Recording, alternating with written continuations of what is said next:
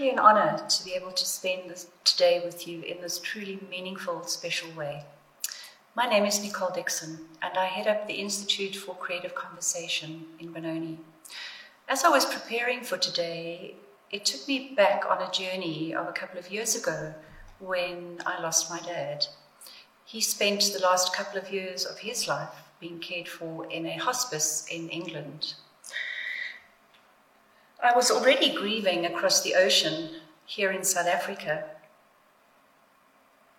waiting for that dreaded call and making regular contact with both my sister and my dad's hospice nurse.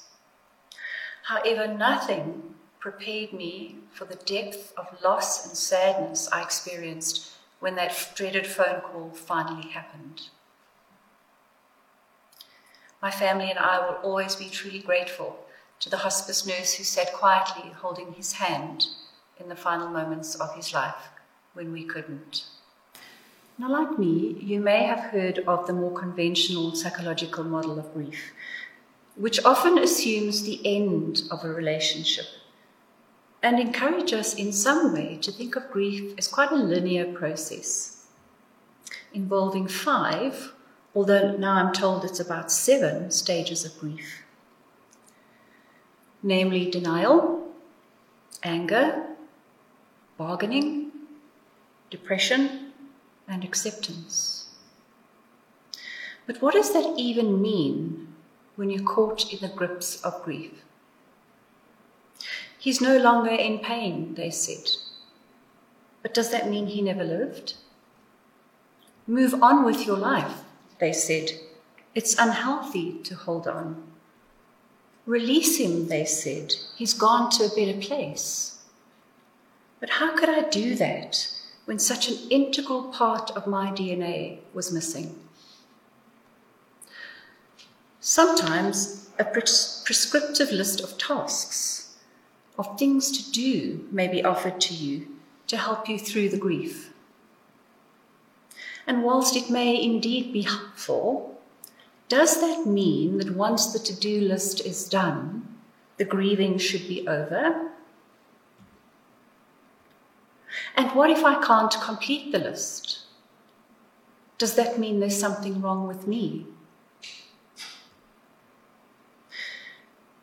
As we know, Western society traditionally suggests that the completion of the mourning process requires that those left behind develop a new reality, which no longer includes what has been lost.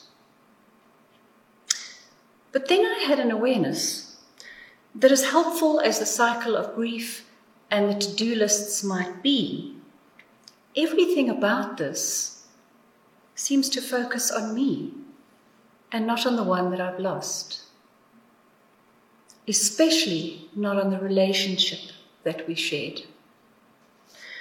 I practice as a narrative therapist, and I've been profoundly grateful for this lens through which to experience my own loss and grief journey. You see, a narrative therapy approach to grief acknowledges that relationships between the living and the lost can continue.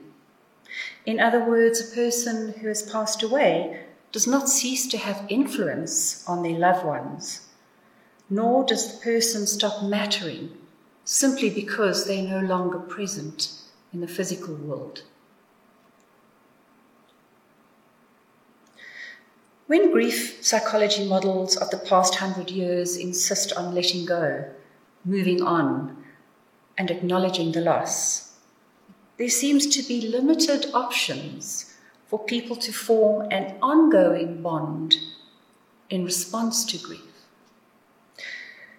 In recent years, there has been a small shift towards holding on to memories of the lived relationship, and I guess a service of remembrance like this one is one such way to do that. In the presence of loving, kind relationships, death does not cancel love. Living people continue to love and relate to the deceased person in their mind, in their thoughts, in their feelings, and in their actions. the relationship does not, in fact, come to an end. So I will simply offer you a couple of thoughts, which I hope may resonate with you as they did for me. Firstly, the importance of remembering. And I say that as re-membering. Death does not cancel out the importance of a person's life. In 1978, anthropologist Barbara Meyerhoff offered us the notion that remembering is a special type of recollection that establishes the members of a person's life. In this way, remembering brings to life the stories, the dreams, and hopes of those who have passed away. In this way, remembering, stories live on after death because stories flow between people. Stories are always lived in relationship. In this way, membership of a person's life belongs to the group of people who hold the particular stories and memories of time spent with a lost loved one. This includes the responsibilities of tending those stories. A life, then, is not envisaged as belonging to the individual who has lived it, but is regarded as belonging to the world, to progeny who are heirs to the embodied traditions, or to God.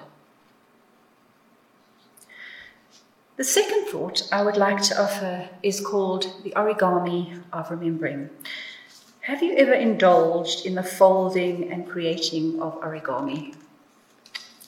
I have, but not always very well. Lorraine Hedger, a narrative therapist from the States who informs my practice of holding grief, says, I like to think of each person's life as having the posthumous potential to become an elaborate, folded work of art.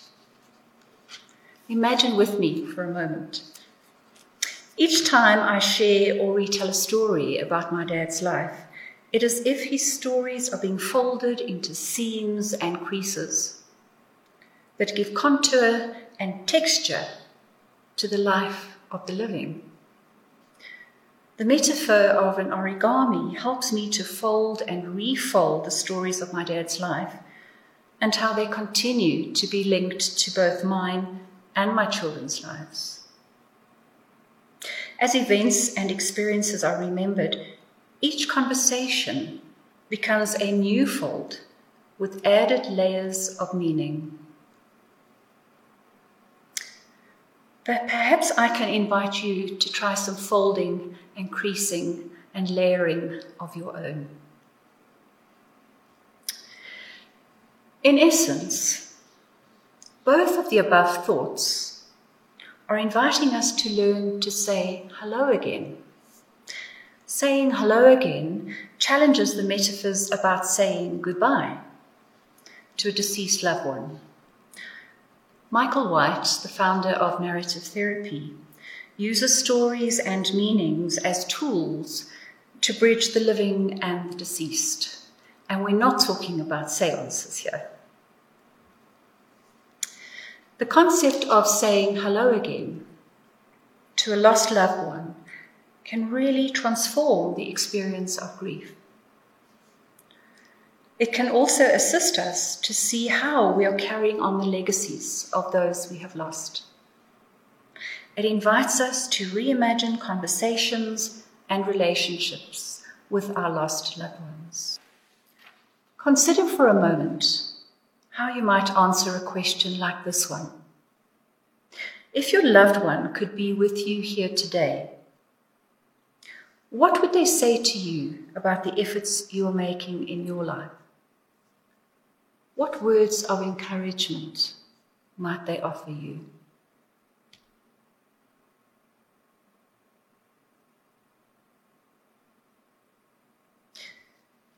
These practices, which I have just offered to you, although still marginalized by the dominant ideas in Western medical discourse, invites us to challenge the advocacy of severing ties with those who are deceased. Those of us who are bereft have a host of life stories, of memories, of experiences, and time shared with the deceased. And this can be used to craft a future in which these stories continue to feature prominently in our lives. I think it's really important to remember that remembering does not relegate the deceased to the past, but opens possibilities for me, for you, to recognize our loved ones as an ongoing part of our lives. I'd like to end with an excerpt from John O'Donoghue's poem, For Grief.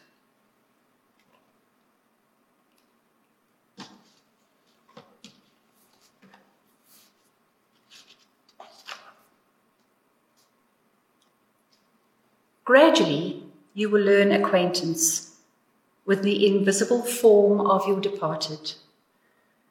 And when the work of grief is done, the wound of loss will heal, and you will have learned to wean your eyes from that gap in the air and be able to enter the hearth in your soul where your loved one has awaited your return all the time. Thank you.